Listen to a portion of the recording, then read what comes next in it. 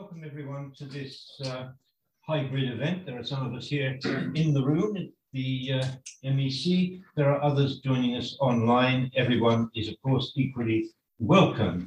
My name is Greg Shapland. I'm a visiting fellow here at the MEC. I was formerly with Chatham House and before that for many years with the Foreign and Commonwealth Office, now the Foreign, Commonwealth and Development Office. Our event today will launch 3 papers, which those in the room have in front of them. They've been authored by Courtney Freer, who's joining us online, and by Spiros Sophos, who's next to me. They're part of the Global Transition Series, a research output from PeaceRec, funded by UK aid from the UK Foreign, Commonwealth and Development Office, FCDO. The 3 papers are Peace Building in Turbulent Times, Turkey in MENA and Africa, that's authored by Spiros, and 2 papers authored by Courtney, one Gatter in the UAE in Peacemaking and Peace Building, and the other MENA Regional Organizations in Peacemaking and Peace Building, League of Arab States, GCC, and Organization of Islamic Cooperation. Now, the speakers will speak for a combined total of around 40 to 45 minutes. The rest of the time we have for questions and answers. And if anyone on Zoom wants to ask a question, please type it into the question and answer box on your screen, and we will address these questions just as we do ones from people in the room. Now, just some brief information about our speakers, and if you want more, I'm going to just give a very brief outline of their many qualities and achievements. Courtney Freer is Provost's postdoctoral fellow at Emory University in Atlanta, Georgia, and visiting fellow like me at the LSE Middle East Center. From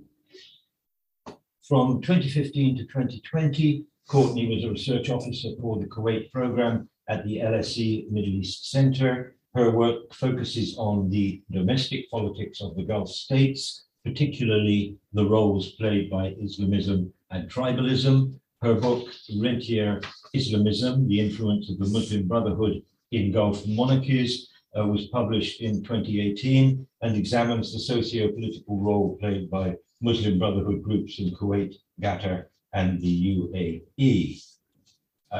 Spiros Sophos is a research officer on the LSE Kuwait program, project Ecologies of Belonging and Exclusion, an intersectional analysis of urban citizenship in Kuwait City. Spiros' research explores the intersection of societal insecurity, identity, and collective action, and to date, it has focused on Turkish politics and society, nationalism and populism in Europe and the Middle East, urban citizenship in the Middle East, European Muslim identities and politics, and the theory of populism. His latest book, Turkish Politics and the People, Mass Mobilization and Populism, explores the emergence of populism in contemporary Turkey and its genealogy as a tradition of action and discourse. As I said, more on the MEC website if you want it. I'm going to ask Courtney to speak first, if you wouldn't mind, and I will. You have 2 papers to address, Courtney, so I will leave it to you to move on from one to the other, just when you're ready. But please go ahead. Great. Thank you so much. And thanks for having me. I'm sorry I'm not there in person. I'm getting very nostalgic seeing room 904 and thinking about all of the conversations we had there in the past. So I'm sorry not to be there in person, but thanks for having me over Zoom. So as was mentioned, I wrote 2 papers. I'm going to start with the more specific one about Qatar and the Emirates, and then I'll move on to the general regional piece. And I'll try not to take up too much time. So starting with Qatar and the UAE, I found 5 main shared characteristics of peacemaking as done by these small but wealthy states. First is obviously they're small. So unlike superpowers, they're not really, they're not obliged essentially to become involved in regional peacemaking or peace building. And so as a result, they can be and tend to be quite selective in terms of where they get involved on the international scene.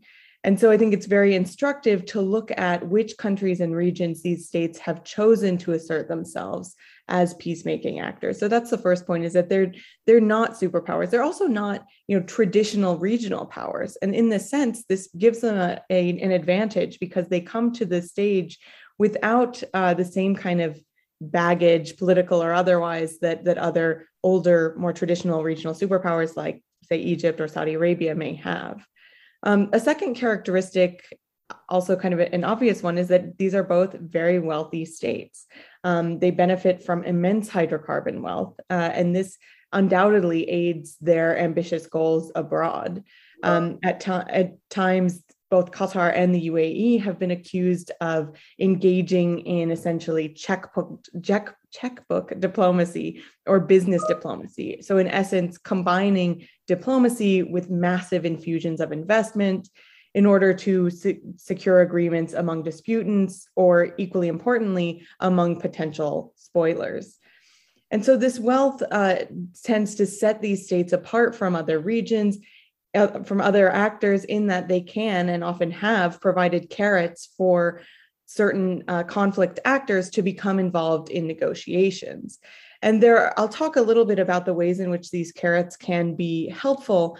One downfall is that sometimes these are somewhat short-termist policies that are put in place. I mean, there's only so much time that long-term investments, there's only so much time that large-scale investments can be sustained. And so sometimes they're not. And so we see it more short-termism with this type of checkbook diplomacy. Another way in which their massive hydrocarbon wealth assists Qatar and the UAE in peacemaking is actually to help further the use of technology in the peacemaking and peace building space. So for instance, Qatar has partnered with the UN's Department of Political and Peace Building Affairs through the Qatar Computing Research Institute to try to finance new means of global conflict resolution. The UAE at a recent Security Council meeting also suggested the use of technologies like unmanned aircraft systems or unmanned aircraft vehicles for both peacekeeping and intelligence gathering. And so again, we see the ways in which the ability of these states to finance these types of operations puts them in a particular position, especially when we look at other actors in the peacemaking and peace building sphere. The third shared characteristic I found is that these efforts at peacemaking in Qatar and the Emirates tend to be guided by a desire to distinguish themselves abroad. So something that I call state building through foreign policy. Both Qatar and the Emirates are relatively young, small, and in many ways similar. And so as a result, we've seen them kind of competing on the global stage to put forward distinct foreign policy brands. And I think we've seen this in particular since the Arab Spring, when we saw them go in different directions in terms of foreign policy. And I can happy to talk about this more in Q&A, but I think that what appeared to be an ideological distinction between these states, and has been described as such in a lot of analysis, I think is in fact an effort at statecraft through international activism or international activities otherwise. And so again, the fact that these relatively young states are using international missions to distinguish themselves is another characteristic that we see between them. Fourth, I think that this trend towards the involvement of Qatar and the Emirates in the regional peacemaking and peace building sphere is likely to accelerate. And I think this is for a few reasons. One is that the traditional powers of the region, like Egypt or Saudi, or I guess more so Egypt than Saudi, have kind of pulled back in terms of their involvement in peacemaking and peace building. I think another has a lot to do with perceptions of Western withdrawal from the region. The UK post-Brexit, and then the US with the Biden administration's withdrawal from Afghanistan, at the end of last year, and it's thus far failed attempts to restore the JCPOA. And so I think rather than waiting for Western powers to take the lead, which they may have done in the past, Qatar and the UAE will continue to exert their own authority, particularly regionally and maybe even beyond the Middle East region, moving forward. The fifth characteristic I found of peacemaking and peace building done by Qatar and the Emirates is a relative lack of institutional depth. This contributes to what I mentioned before about often short-termist gains at the expense of long-term thought-out policy. So in a lot of my conversations, it has become clear the extent to which personal relationships have driven, or personal priorities have driven foreign policy decisions at different times. So what may have looked like an ideological stance may have actually reflected personalistic relationships or with, for instance, certain groups in Syria or in Libya or elsewhere. And so the presence of personal ties in this type of sphere is not necessarily a negative thing all the time. I think you could argue that without the personality of Sheikh Hamad bin Khalifa Al Thani, the Emir of Qatar who ruled until 2013, you wouldn't have Qatar being so present on the world stage. So certainly individuals can and do make a difference. And I think that especially in the initial phases of mediation, personal ties and personal enthusiasm are really important. But I think what we see is that institutional mechanisms sometimes are lacking and need to be put in place to ensure longer term successes and institutional follow through over time, rather than risking having certain initiatives be started by certain individuals and then not necessarily followed up on. But just to close on this paper, I think that, unlike in the early 2000s, we can't really speak about peacemaking and peace building in the Middle East today without mentioning Qatar and the UAE. And I think that's a shift that is here for the medium to long term. I do think another shift we're potentially seeing is diversification away from involvement solely in the Middle East. So the UAE, for instance, was involved in India-Pakistan ceasefire in March of last year. Qatar also has been involved in evacuations from Afghanistan. I think they're maybe trying to diversify beyond the Middle East, but there still does remain a question, for me at least, of the longevity of A, checkbook diplomacy, B, statecraft through foreign policy, and C, this relative lack of institutionalization. And that's where I'm going to stop on that paper, and I'm going to move to the broader regional picture, if that's all right. So as was mentioned, in the second paper, I looked at 3 regional organizations in the MENA region: the League of Arab States, or the Arab League, the Gulf Cooperation Council, or the GCC, and the Organization of Islamic Cooperation, or OIC. So I just to describe them each briefly for you, the Arab League was founded in 1945, initially among Egypt, Iraq, Lebanon, Saudi Arabia, Syria, and Transjordan. Today, it has exactly 22 members. Notably, the Arab League's charter preserves national sovereignty kind of above all else. Action can only take place if there's a unanimous vote in favor of it. And given that states within the Arab League do not tend to see eye to eye on every issue all the time, this unanimity vote is very difficult to get, and this structure has arguably constrained the Arab League from taking a more active role in regional peacemaking and peace building. So secondly, the GCC was formed much later in 1981 among 6 states on the Arabian Peninsula: Bahrain, Kuwait, Qatar, Oman, the UAE, and Saudi Arabia. And it was formed in the backdrops of the Iranian Revolution in 1979 and the ongoing Iran-Iraq War, which started in 1980. And so it really formed as there was increasing anxiety about regional conflict coming to the Gulf region. Despite that, the body, like the Arab League, has had very limited success in the realm of peacemaking and peace building. The GCC's charter, similar to the Arab League's, has built-in provisions about the need to protect sovereignty. And I would argue that the GCC's unity and efficiency is really dependent on the threat level to member states. So the body was founded due to a fear of external threats. So we'll see when there is a time of external threats, there'll be at least rhetoric about, if not action towards, greater GCC unity.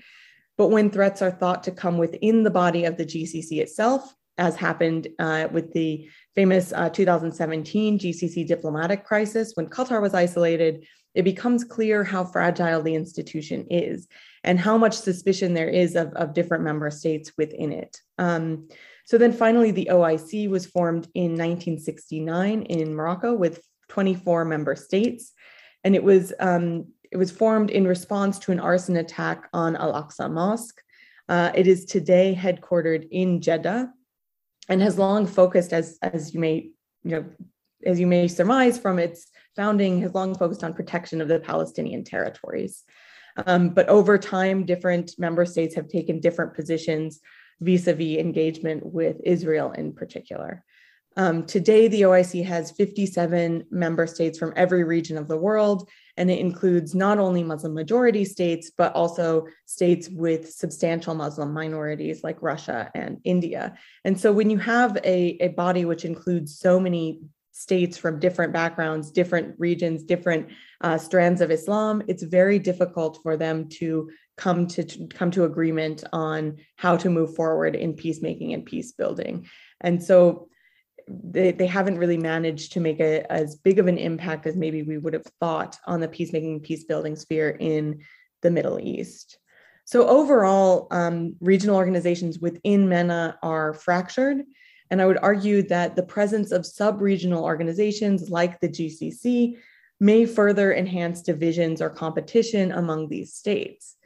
And also the presence of both multiple regional and extra-regional venues like the UN or the OIC for conflict resolution often leads states to shop for a venue in conflict resolution situations, leading to a delay sometimes in their resolution. And I think what we see as a consequence of this fragmentation of regional cooperation, something that Paul Artz famously called the Middle East a region without regionalism. And I think in that situation, we see bilateralism continuing to be, and probably in the medium to long term will continue to be, the primary mode of peacemaking and peace building in the MENA region. And so bilateral ties, I think, will continue to be important. And this dynamic of bilateralism in turn produces country leaders within the region, often at the expense of less powerful or less wealthy states. Indeed, as I mentioned, what we've seen in recent years is the rise of states like Qatar and the UAE in peacemaking and peace building, while former regional leaders like Egypt and Syria increasingly attach themselves to one of these more ascendant regional powers. And also due to the lack of regional unity for reasons of geopolitical competition, as well as ideological differences on a variety of issues, such as Iran, Islamism, Israel, there's substantial space for extra-regional actors like Russia and the US to enter conflicts in the Middle East. And Syria is a prime example of this practice. And throughout the paper, I go through different case studies of when these regional organizations have tried to involve themselves in the peacemaking and peace building space.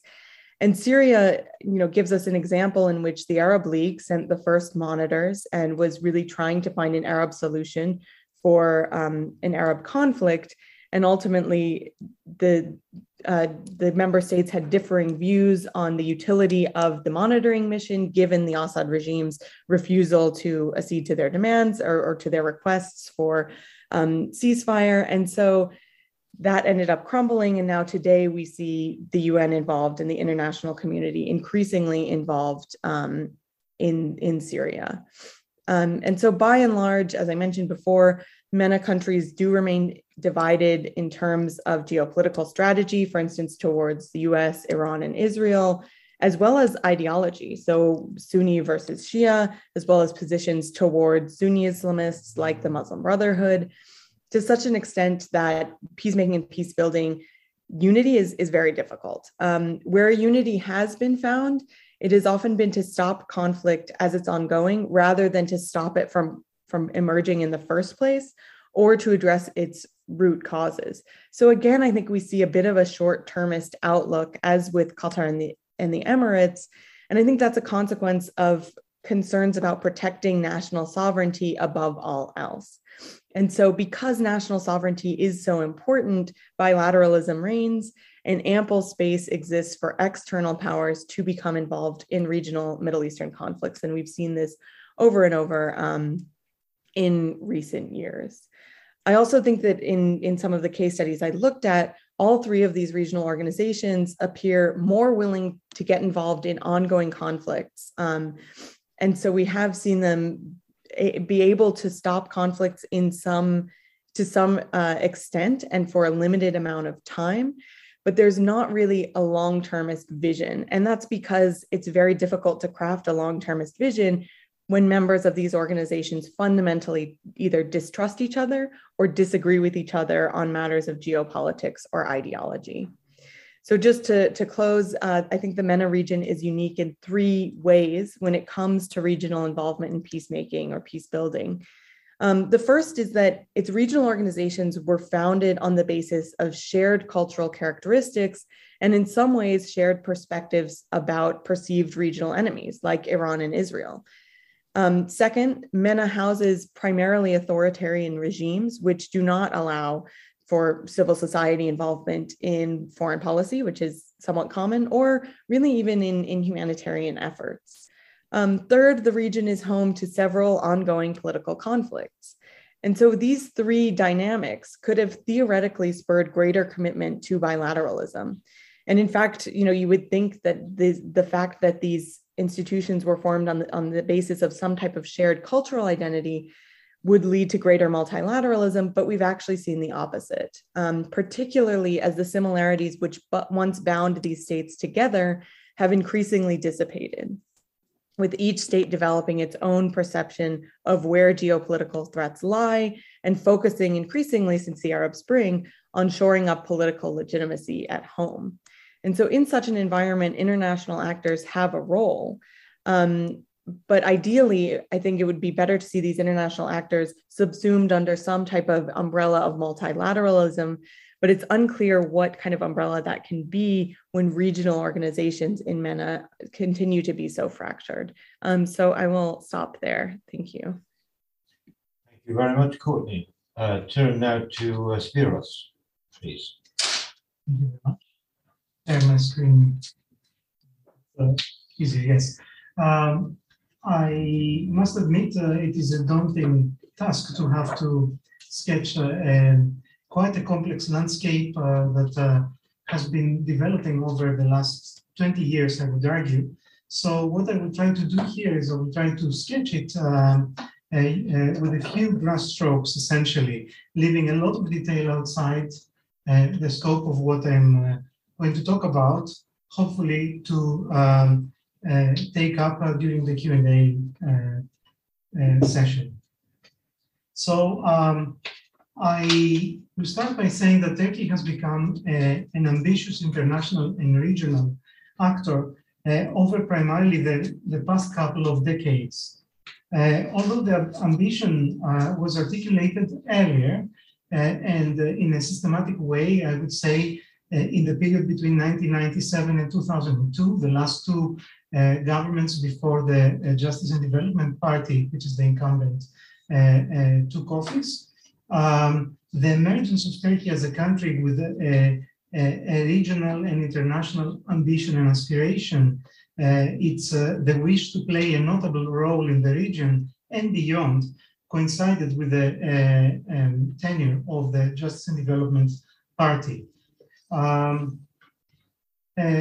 Having said that, that covers a period of 20 years, and I would argue, and I think it's not something new, that something happened along the way. So there is a point in these 20 years that Turkey's engagement in regional and international affairs has changed direction and changed focus. And this is what I will try to sketch in the next few minutes. So Turkey's engagement with I would call them weaker or embattled states in some ways, has undergone a significant change, and I have tried to, in some way, provide a kind of key to understanding when and how this change occurred. In this table that you're looking at, I have brought together a series of regional and domestic events, and at the same time a series of comments on Turkey's engagement in a number of particular conflicts, the one in Libya, the one in Somalia, and the one in Syria. Clearly, a lot more work needs to take place in order to identify the multitude of factors that have affected Turkey's engagement in international and regional affairs. But I think this would suffice for the moment, because if we look at the, I would say, regional arena in some ways, Turkey's attempt to join the European Union, which was the main, I would say, focus of Turkish international engagement, especially in the first years of this century, seems to be frustrated at around 2007, 2008. Numerous countries start objecting to opening new chapters in the negotiations, and continuous postponements of milestones start arising in many ways. At the same time, roughly the same time, I would say, and it's related to Turkish the frustration of its European prospect in some ways.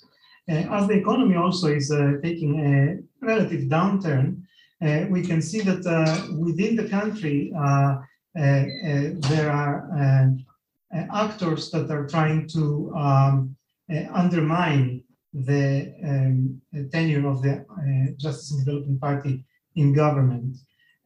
So, for example, in 2007, we have a presidential election crisis. Soon after, we have, at that time, actually, we have a military ultimatum. A year later, a year and a half later, the Supreme Court is attempting to close down the Justice and Development Party because of allegedly non-constitutional, anti-constitutional actions and so on. And in 2013, eventually, we have the outbreak of the Gezi protests that have really rattled the Turkish government and have collectively, all these events have generated what I call in another work I have produced, they cause what we could call in some ways a regime insecurity and angst in some ways. I think that's very important in terms of the Justice and Development Party, especially its leadership, reconsidering its options within the domestic and international arena. In the domestic arena, I would say that the government at that time abandoned its commitment to the process of democratization of the country. So we have, in many ways, an end to a process of democratization that was linked to European Union accession. And at the same time, it gives an end to the peace process that had been unfolding between the government and the Kurdish movement in the country. This is roughly the time when also the, I would say, mass mobilization experiment, the Arab Spring in some ways, starts being, in many ways, becomes under, I lost it. The Arab Spring encounters obstacles. In many countries that, like Egypt, that formed the, I would say, main pillar of Turkey's regional politics at the time, we can see that a return of the Ancien regime minus Mubarak eventually takes place. Tunisia more slowly sees the aspiration of the Arab Spring frustrated, and we can see, of course, in Syria, the uprisings of the people, the protests becoming uprisings, and eventually a civil war and a proxy war. And therefore, I think the Turkish leadership realizes that there is a threat, both regionally to its blueprint of regional change, but also there is an example of how Islamism might be in some ways curtailed and suppressed in the region. And therefore, Turkey starts becoming more active in the international arena, and especially the regional arena, with emphasis on trying to contain the forces that have frustrated the Arab Spring, and especially the ascendance of the Muslim Brotherhood in positions of control within the Arab Spring. It is roughly at this time that we can see that Turkey assumes a more aggressive or assertive, or both, posture within the region. And we can see that it starts getting involved in a number of conflicts. In Syria, it pursues regime change and eventually, as I will say in a minute, engages even more deeply. In Somalia, there was already a 2010 an attempt of Turkey to assume a leading role in the process of stabilizing the state. And in Libya, a little later, we can see that Turkey engages in the conflict. I would like to, at this moment, also say that there is another factor that is quite interesting in Turkey's engagement in the region, but also further afield in some ways, which I call geohistory. I borrowed this term from geology, but never mind. I hope you can bear with me at this moment. So geohistory is, in my book, a kind of assemblage of memories constructed quite frequently of Turkey's meaningful past and its projection to the future in some ways. It's the projection of these histories, memories into the geopolitics of Turkey. I mean, I would argue that the most obvious original area that has appeared to be relevant to Turkey is the post-Ottoman kind of region, I would say, which is in red in the slide behind me. At the same time, a second layer is the outlying parts of the Ottoman space, and which happen to be Muslim majority countries at the moment. And these include the Horn of Africa, at least several countries of the Horn of Africa, and several countries of the Sahel further to the west.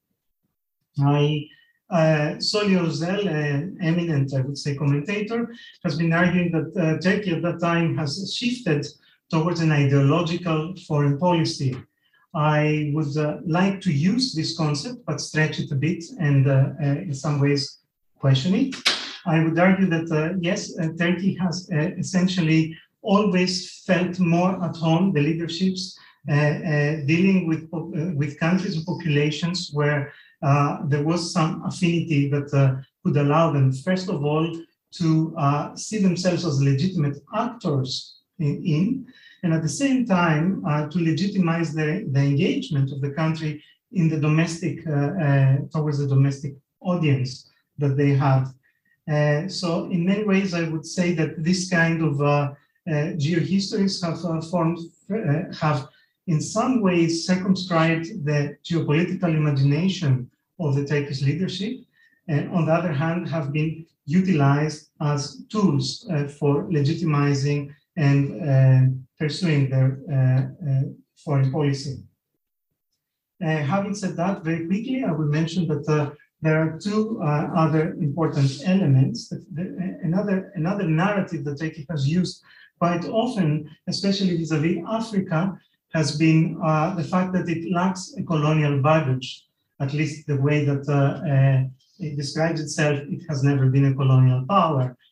Former Ottoman provinces, for example, might the populations there might have a different view, but further south, this is something that compared to France, for example, Turkey seems to be a much more honest broker and partner.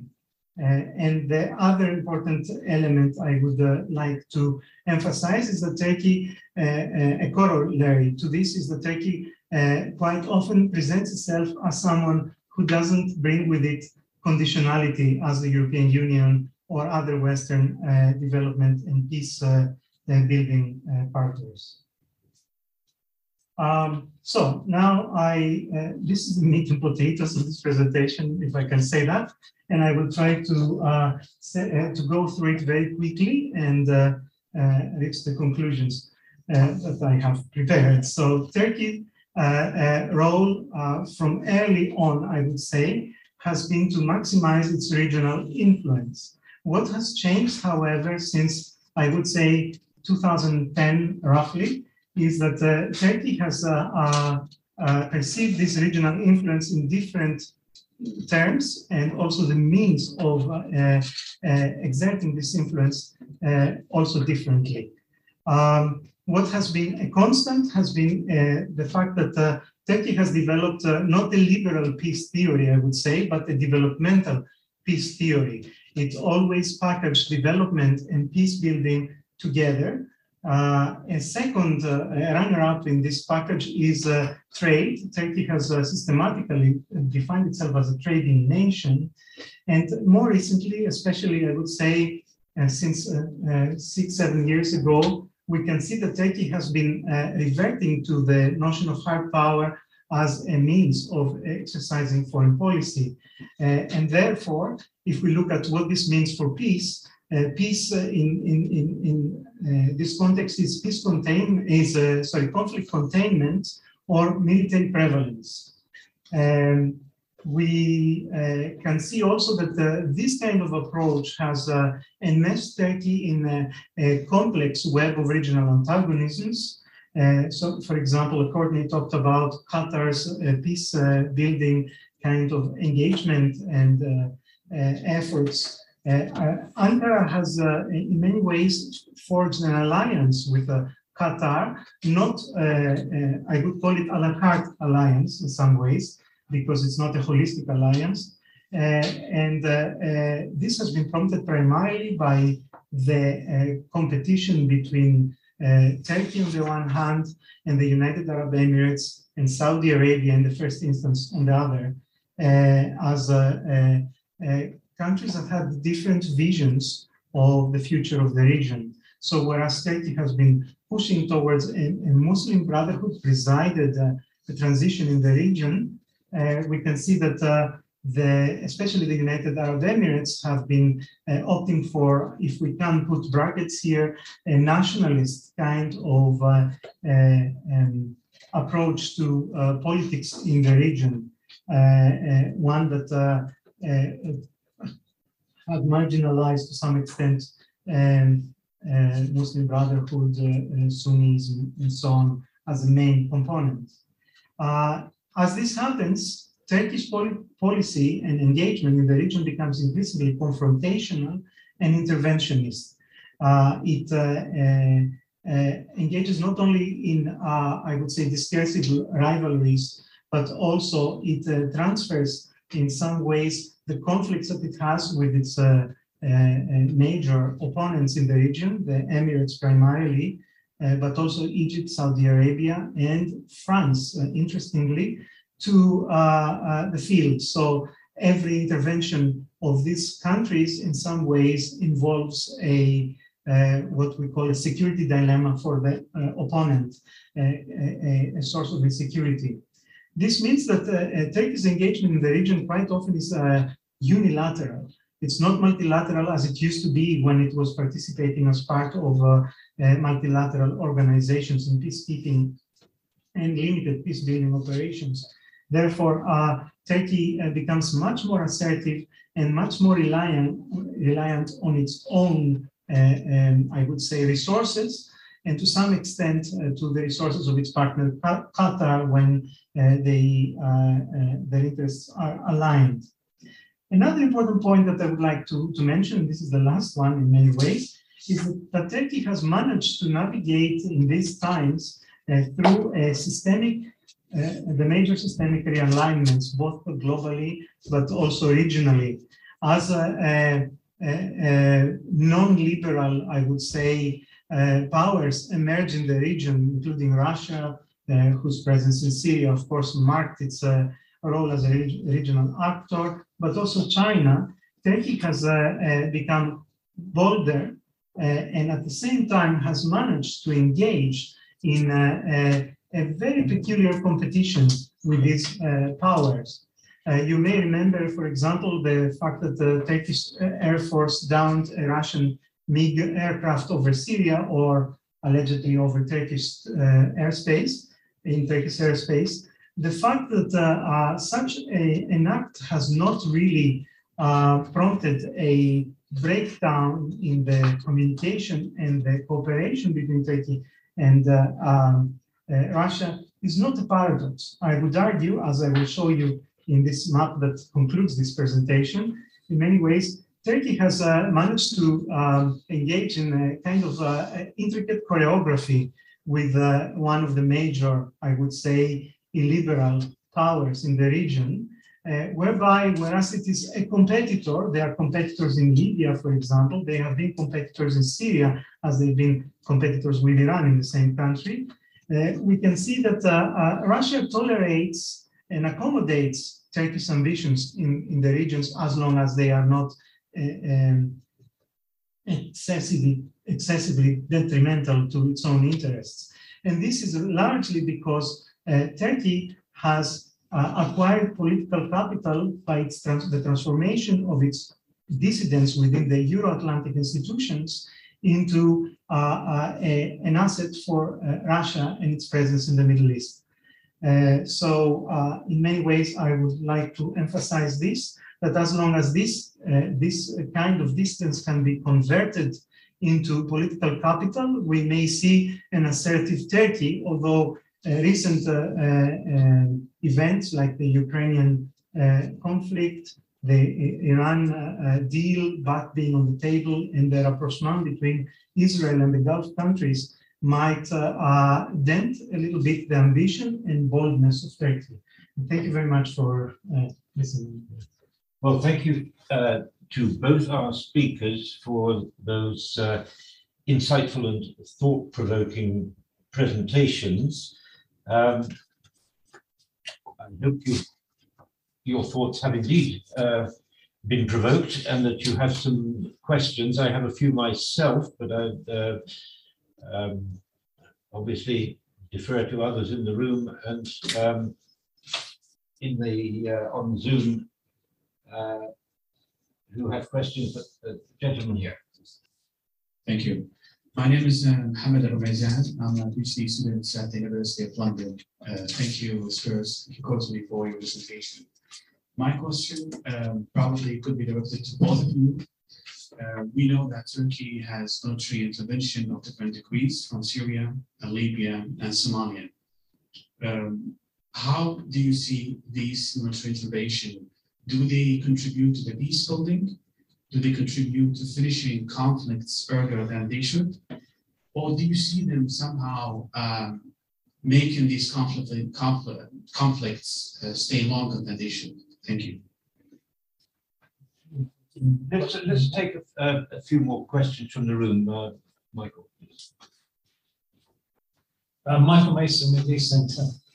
I also have a question. I've really enjoyed getting through those three papers in such an efficient manner, in a very sort of concise way. And I also have a question which I think applies to all three papers, which is these recommendations in the papers are sort of moving towards some kind of encouragement of a more liberal peacekeeping some kind of framework, and looking at in both papers, for example, the examples with the Qatar, the partnership Courtney mentions with the UN Political Department, peacekeeping, and Spiros, you talk about this sort of mixed liberal, illiberal, sort of Turkish sort of peacekeeping or sort of peace building kind of outlook. But in both cases, you're suggesting things where there are going to be constraints or challenges, talking about involving civil society, appealing to democratization, for example. And in both cases, it seems to be that we're dealing with very sort of personalized sort of peace building, very sort of transactional rather than principled peace building. So the question is about the kind of limits, opportunities of going to what we might call a more liberal peacekeeping paradigm, where we're talking about necessarily human rights or human security as opposed to state security, for example. And just with both of you, where you might see perhaps maybe some short-term possibilities there, because it can't be anything which necessarily sort of starts to challenge the ideology within these states and their kind of government system. Thank you. Thank you both. My name is Zakir Atasi. I'm with SRM, a risk consultancy. My question is, I think we all see a sort of convergence between Saudi and Turkey right now, and we can assume that there would be something that follows with the UAE and for them with Qatar. Do you think there's any space or a positive hope for a liberal peace building if these forces are converging and agreeing with each other? Okay, let's ask our speakers to address those questions. Courtney, would you like to have a go first? I was hoping Spiros would take these because they're good. His turn will come. No, it's fine. No, I mean, I really like these questions.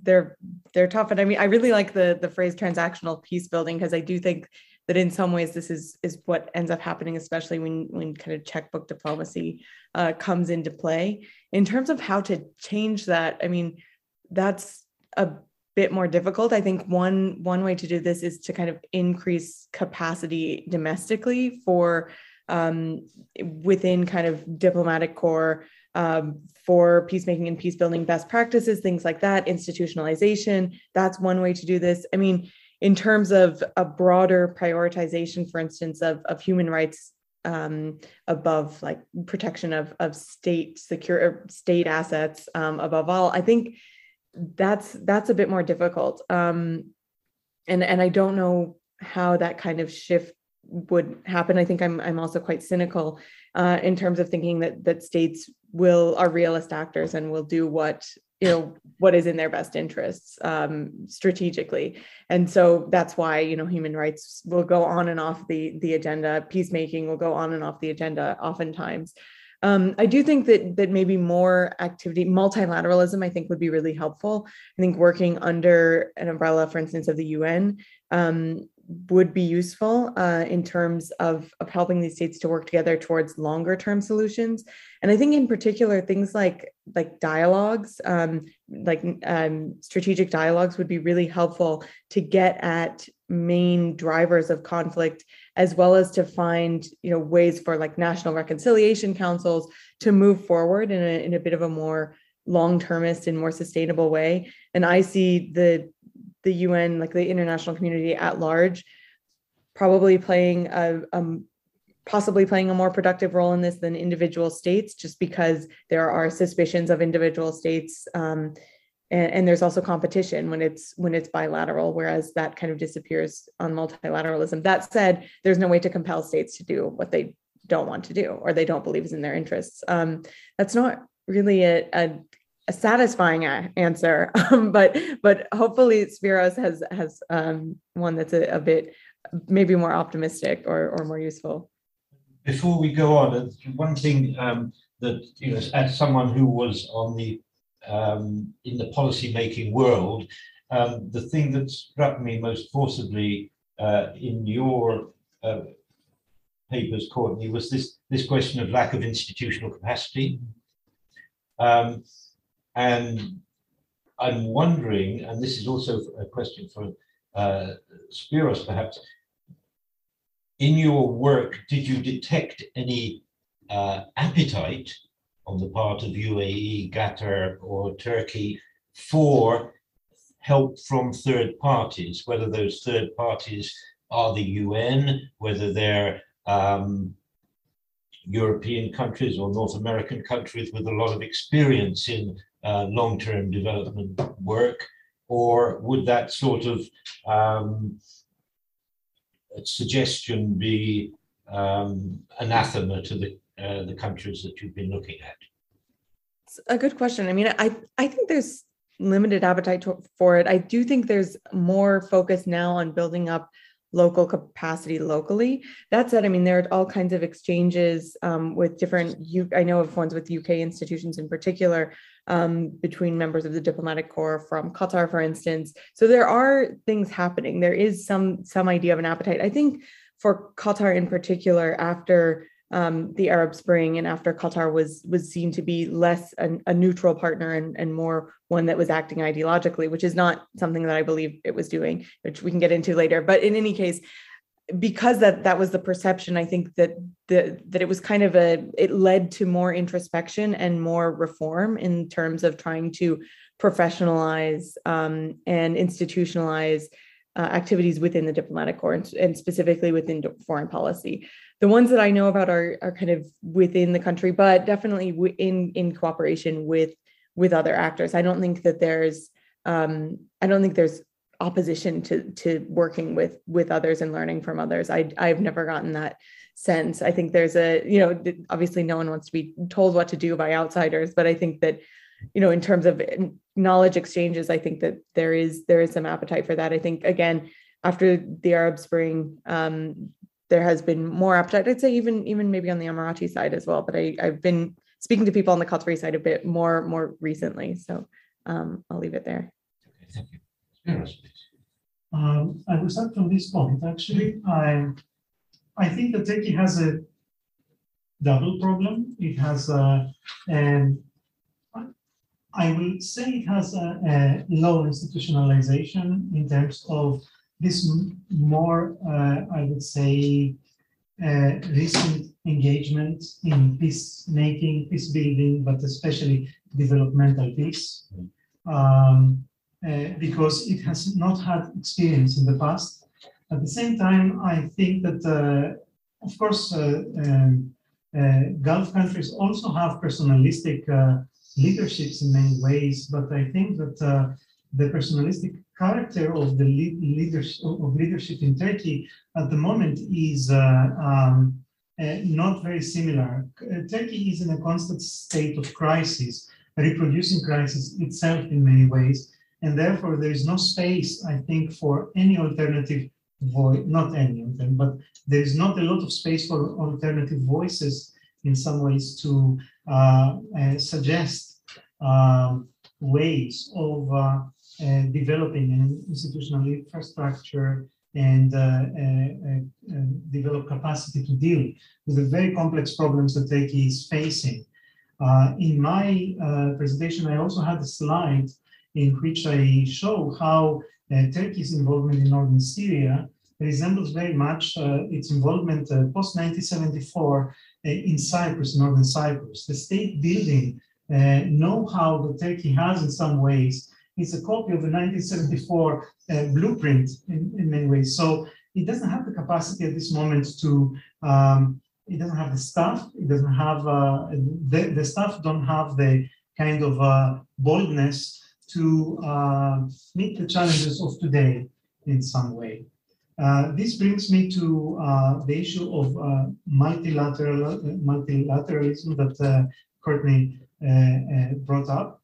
I think that, and in my recommendations, I argue that involving Turkey in multilateral engagements in conflict situations and development also processes is very important, because I think that what accentuates Turkey's confrontational approach is the fact that it engages as a lone actor in the region. And this loneliness in some ways creates a vicious circle of insecurity and the need to minimize this insecurity by producing insecurity for others in some ways.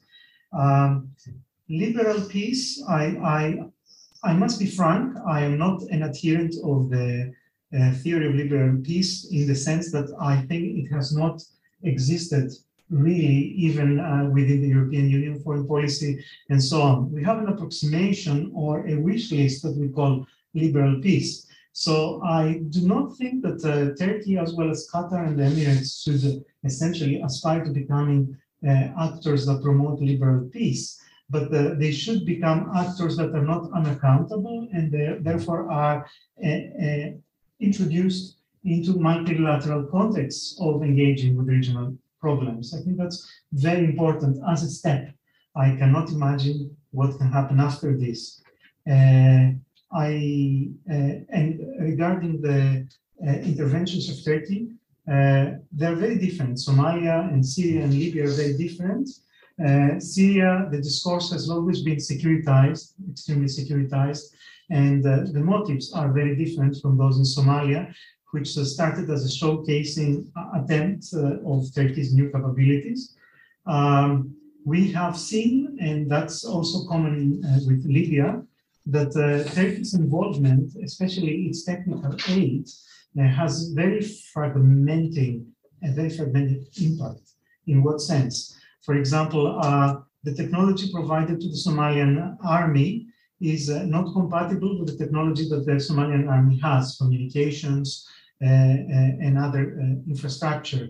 The command structure is also not unified. So units that have been trained by Turkey are operating under a separate command, which also makes sense in the sense of their, in terms of their different equipment, different ethos, and so on. And these units have also been involved in a conflict within Somalia with other parts of the national army and have been propping a particular part of the Somalian elite, President Farmajo and his entourage in many ways, even when his term was approaching its end. In Libya, we can see the same. We can see that Turkey's decision to remain in Libya after the formation of a government of national unity in many ways has been maintaining fissures within the army and within even the political elite, or at least obstacles to unification. And I think that is very significant. I can go on and talk about other involvements, but I think these are the most important. And I would argue that Turkey has not given a thought as to how to integrate, but primarily as how to influence. And this is a very dangerous kind of path for stabilization. And, Well, people on Zoom, either everyone is very shy or I've got a technical problem because I haven't got any questions in the Q&A box. But meanwhile, I'm happy to take some questions from here in the room. Gentlemen there, please. Thank you for the presentation. My name is Ziad Hamid. I work at a Syrian civil society organization called SLEP. The two papers kind of stopped before the war in Ukraine or the recent engagement in Ukraine. How do you read the engagement of the Gulf countries and Turkey in the recent crisis for both presidents? Yes, thank you for your presentation. My name is David Zipp. I'm a PhD student from the University of Trento in Italy. I have a question regarding this engagement in making peace. Isn't there also the risk that local conflicts can then become internationalized, as we, for example, saw in Yemen, where then Saudi Arabia and Iran got involved to push the agendas of both their proxies and making the conflict worse? That especially with Turkey getting involved in conflicts in Somalia, dragging in further powers which do not want a too powerful Turkey, for example, or the same with the UAE or Qatar. Thank you. Is there another question in in the room here? Yes. Okay, anyone over here? Thank you.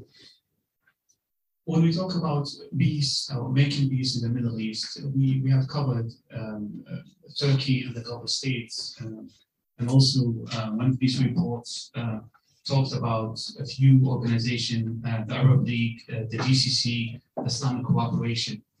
An important question comes to mind: what is the role of Iran into either making peace or not making peace?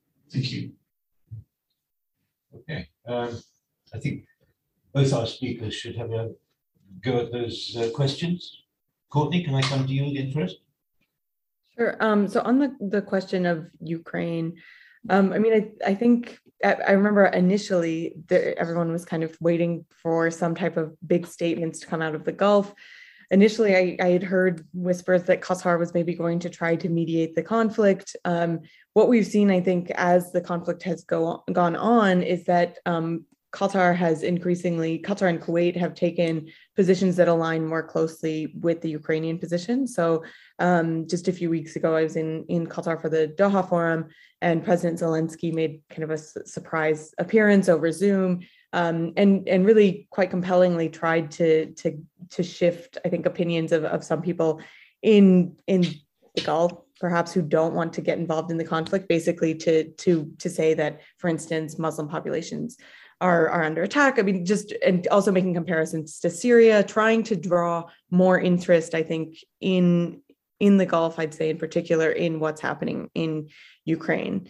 I think when it comes to Saudi Arabia and the UAE, where their position has been highlighted primarily is with the oil market, right? So there has been a lot of pressure since the UAE and Saudi Arabia have enough capacity to basically add more oil into the market to compensate for Russian oil being under sanction and basically not being on the market anymore.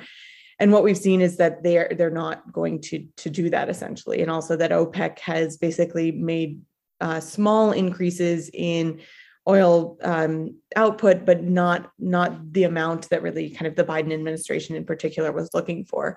And a lot has been made for this about this decision in the U.S. media, especially about, does this mean that, for instance, Saudi Arabia and the UAE are turning away from their relationship with the US and are looking elsewhere for alliances, don't really care as much about this relationship with the US because they feel that the Biden administration is not a reliable ally? So I think, obviously all of this is still kind of shifting, but I think we see Kuwait and Qatar moving more towards the Ukrainian space. Bahrain and Oman have been pretty low profile. And then Saudi Arabia and the UAE trying to preserve the relationship they have with Russia, which, especially on the energy front. But I guess we'll see kind of what happens moving forward. But again, what's been made of this in the US is basically looking at how independently the Emiratis and Saudis are making their foreign policy, when in the past,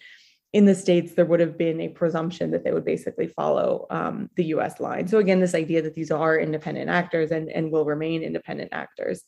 On the point about Iran, it's above my pay grade to know kind of what Iran wants to happen and will do. I think certainly having Iran as a member of the OIC is one thing that's cited as causing this kind of rivalry between Saudi Arabia and Iran. It basically arguably provides a venue for that rivalry. On the other hand, other people have speculated that because the Arab League, by virtue of it being the Arab League, does not include Turkey and does not include Iran, it actually limits its ability to act as a regional body because you're leaving out two very important actors in the region.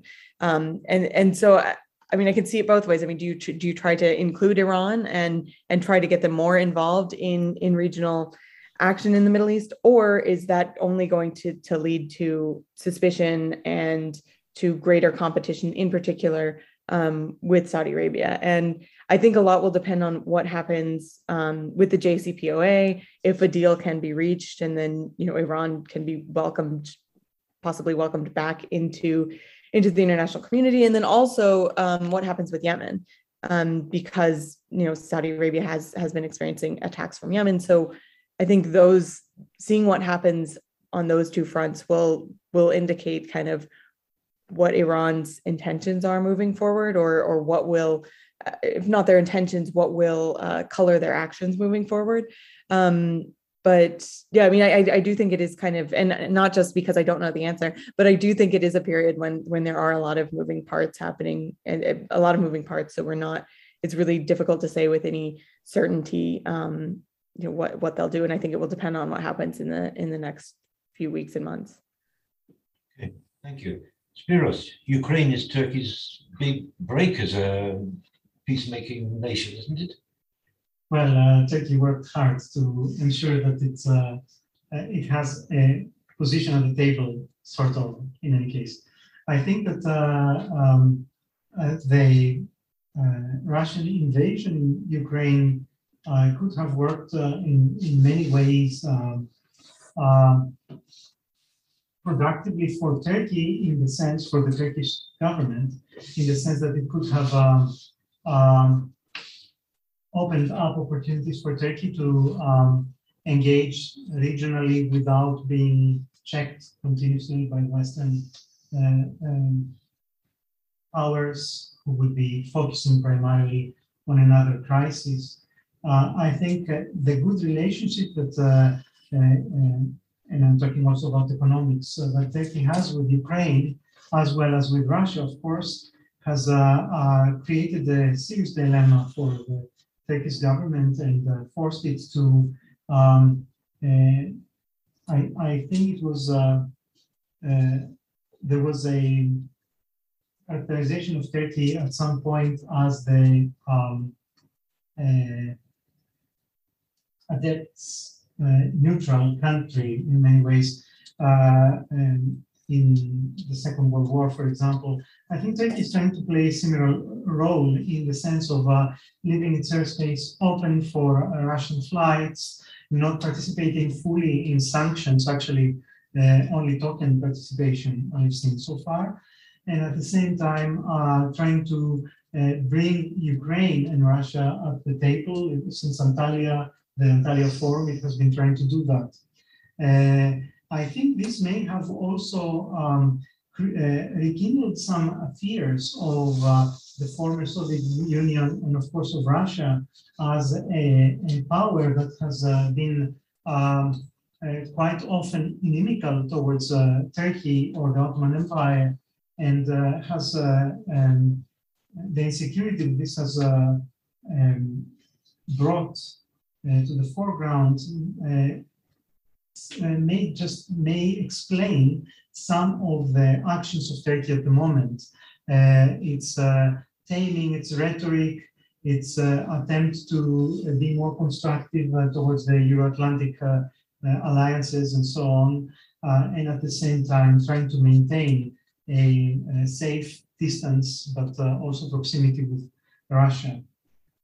So I think, as Courtney said as well, for Turkey too, this is a time of uncertainty and change.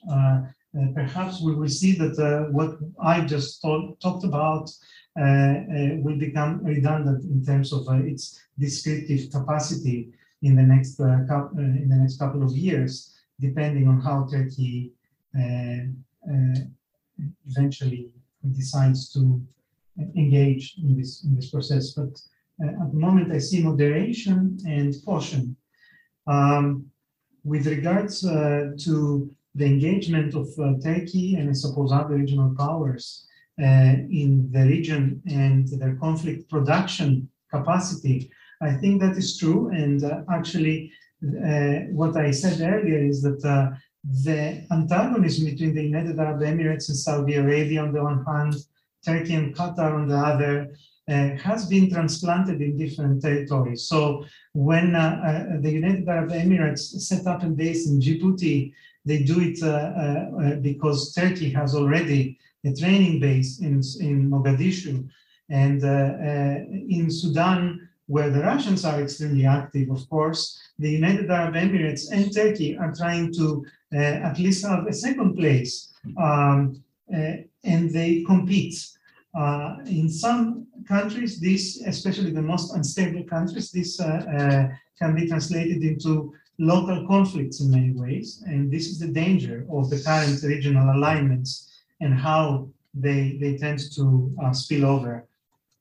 Very quickly about Iran, because I have been working on Iran, I've been writing something about the coherence of the state in Iran. I think as most states, the Iranian state is not monolithic. It is a constellation, I would say, of different forces that have different interests, but which are united in the determination to maintain some sort of semblance of continuity of the Islamic Republic. But so we can see that there are forces that are extremely well served by the isolation of Iran and its pariah state. For example, the Sepah forces have been not only active in terms of as state security forces, but also as economic forces. They have expanded their holdings in the economy. And this was made possible because there is no other external investment in Iran at the moment. The isolation has allowed internal actors like in Russia, with the oligarchs in some ways, to, I would say, take huge chunks of the economy under their own kind of purvey. So I would argue that there are forces in Iran that would favor a more confrontational approach within the region. And there are forces in Iran that are extremely invested in making the deal happen, essentially. And therefore, I would not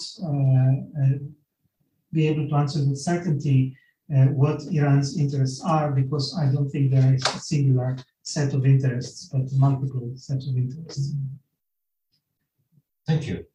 Well, I still have no questions from the people on Zoom, and all I would say is don't miss this opportunity to ask questions of these two excellent speakers. Are there any more questions in the room? I have a couple of questions myself. One is, I'm sorry, I have a question. This is for Courtney. Taking this notion of international activism as a form to rebrand the country, what are your thoughts on the upcoming World Cup hosted by Qatar? Is this indeed a way of implementing Qatari rebranding? It's not directly on the international aid, but never mind, it's very topical, and we all love footy, don't we? Well, I don't, but you know. Yeah, I mean, I think this is definitely part of a broader strategy on behalf of Qatar to be more seen on the world stage, or as every kind of third article about Qatar calls it, punching above its weight. And I remember Qatar won the World Cup bid back in 2010, because I remember I was there when it happened, and this was under the leadership of Hamad bin Khalifa Al Thani, the previous emir, under whose leadership we saw Qatar's standing internationally really change. I mean, he was the one under whom Al Jazeera was established. I mean, a lot of, putting Qatar on the scene internationally was done under his leadership, at least was started then. So I think this is part of kind of sports diplomacy, and there's a whole bunch of literature coming out about the ways in which sports diplomacy matters and will continue to matter.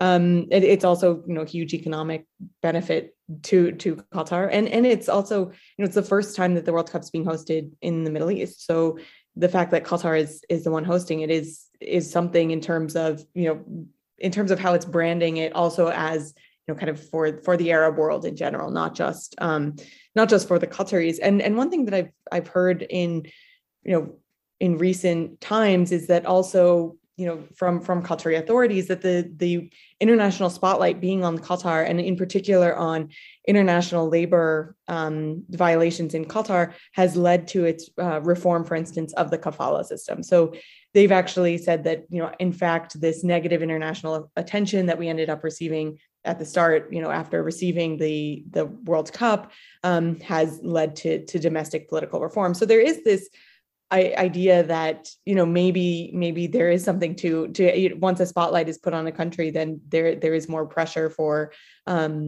change to happen.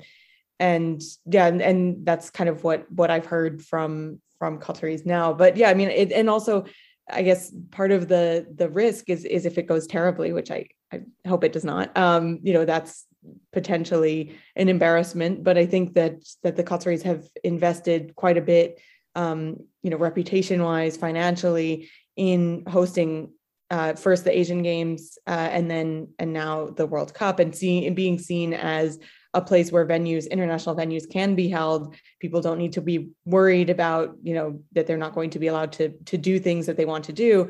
And it is marketing Qatar as a destination in a way that it hasn't been seen in the past.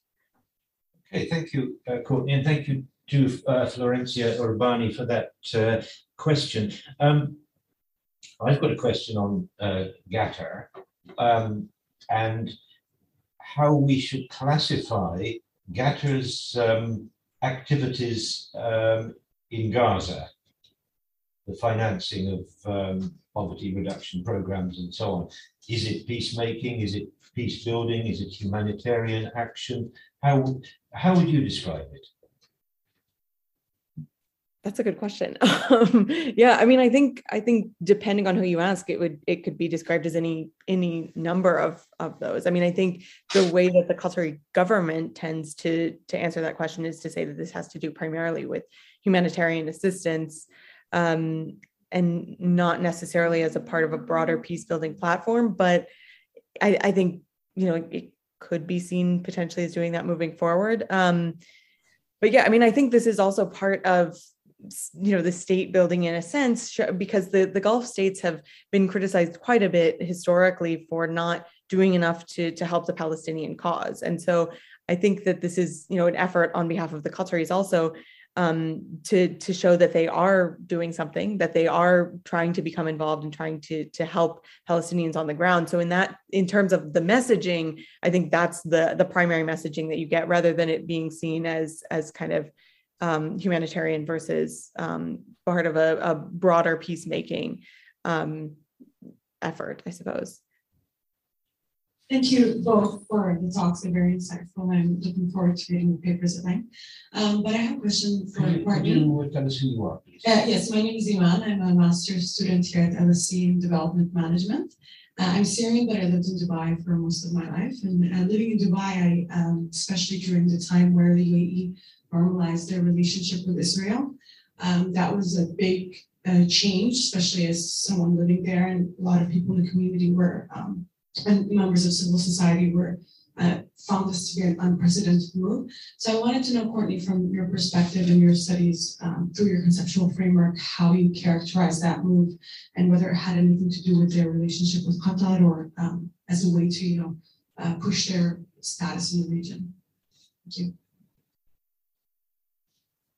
Yeah, another good question. I didn't really get into the Abraham Accords too much really in the paper, just because I didn't see it as directly related to peacemaking, peace building. And of course, the argument against these peace treaties is, how can you normalize relations when the Palestinian situation hasn't been resolved? And that's kind of been the line that the Qataris have taken, the Kuwaitis have taken, that basically there's no place for normalization until things change, within Israel, Palestine. I mean, so I think in terms of why they move forward with the deal, I think it's part of this.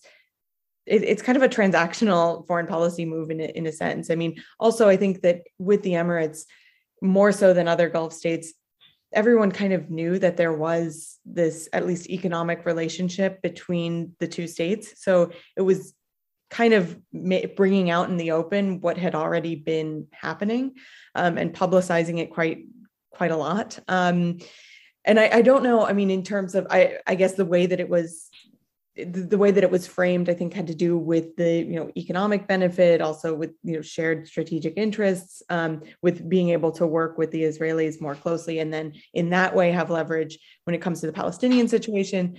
I think also part of it had to do with the Emirati relationship with Jared Kushner, with the Trump administration, and when you look at other states that signed onto the Abraham Accords, they all kind of got something out of that. I mean, it was kind of, first there was kind of a quid pro quo when it came to Sudan, when it came to Morocco, when it came to the UAE. I suppose what they gained materially was more, access to Israeli markets, but I don't know. Yeah, I don't know also if it's seen as in this broader framework, which I think the Emiratis are promoting of what they like to call moderate Islam.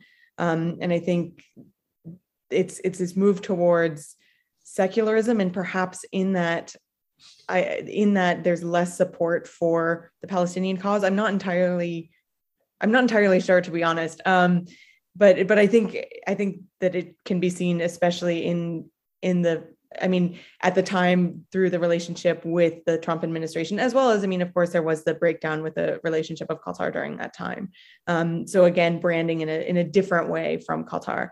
And being more kind of trying to be seen as more pragmatic, moderate, more willing to engage, and less ideological than other states in the region. I think that's how I would view it. Okay, we're approaching the end of our time. I don't have any other questions on Zoom, but please, why not? Thank you again. My question is to speakers. You refer to the term geohistory in reference to Turkish increasing influence in the Middle East, mostly in part of the world when it were part of that empire.